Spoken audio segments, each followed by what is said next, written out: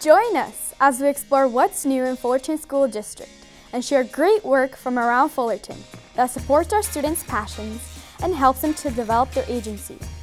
And now, your host, Fullerton School District Superintendent, Dr. Bob Pleka. I want to welcome everybody to the Dream Bigger podcast. Today, I'm really excited. We have Dr. Rob Coughlin here, and he's our Assistant Sup of Business. He oversees just about everything not related directly to students, everything from facilities to paying bills to payroll.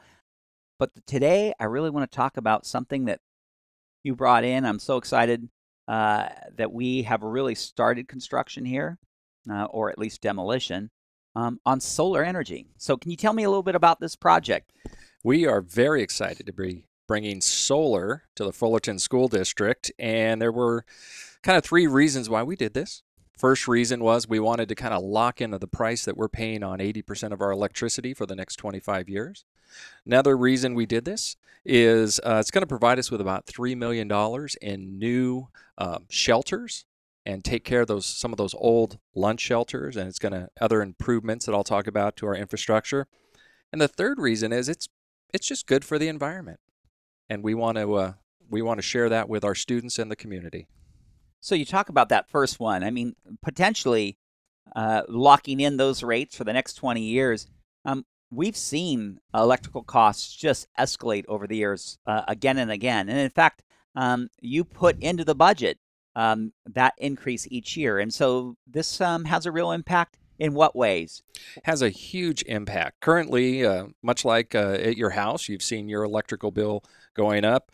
We currently pay about 21 cents per kilowatt hour. Now, what does that mean? What it means for the entire district, because all of our 20 plus sites, it's about $1.5 million a year that we're spending. And as you know, these electrical costs keep going up every year.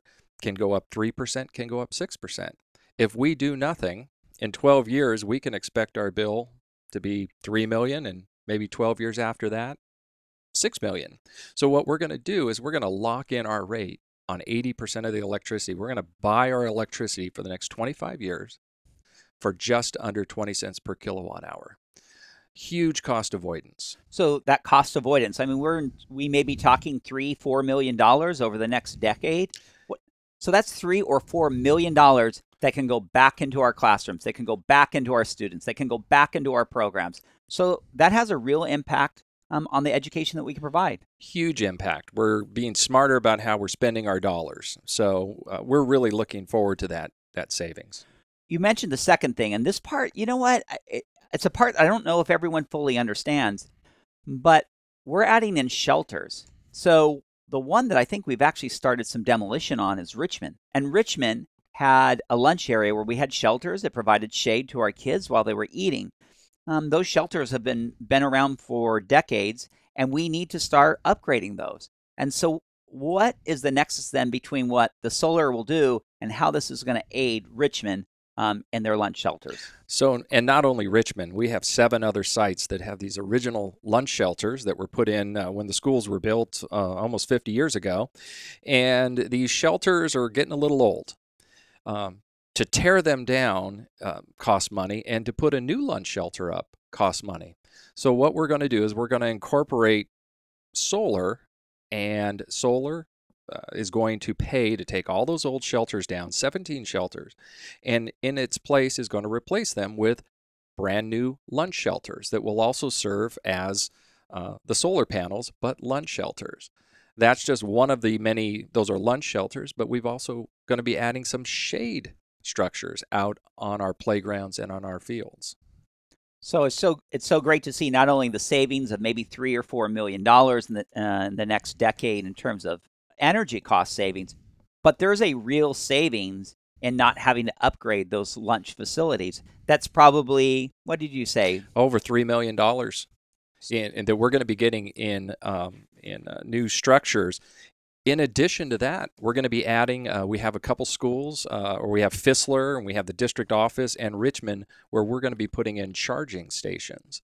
We know many of our teachers and our staff are driving electric vehicles, and so now they're going to be able to have the ability to charge their cars while they're at work. Well, that really connects into your third reason, which is really to be good stewards of the environment, to reduce our carbon footprint, and at the same time providing a service to our community and our parents. So, Rob, these three reasons help guide your vision to bring this into our school district. We sure appreciate all the good work you're doing. Any closing thoughts? No, I just want to add one other nice feature of solar is if you've ever been down to the district office and tried to find a place to park, can kind of be a little difficult. So one of the things we're going to be doing is with the solar that's paid for all out of the solar, we're going to be putting a new parking lot expansion between Pack Drive and the district office. It's going to add over 40 spots, have electrical charging stations. That's going to help out people that come for staff development, parents that come, and just the people that work down here. Also provide some extra parking spaces for the staff over at Pacific Drive. So just a lot of good things coming out of solar. Well, I'm sure our staff is really grateful for this, because I've seen many times when we've had big, large district meetings and district training, and literally people are circling to try to find adequate parking and trying to find a parking spot. So in some cases, this is one more need being fulfilled by this project. So it saved money, it's brought in additional parking, and it contributes to our desire to be environmentally friendly.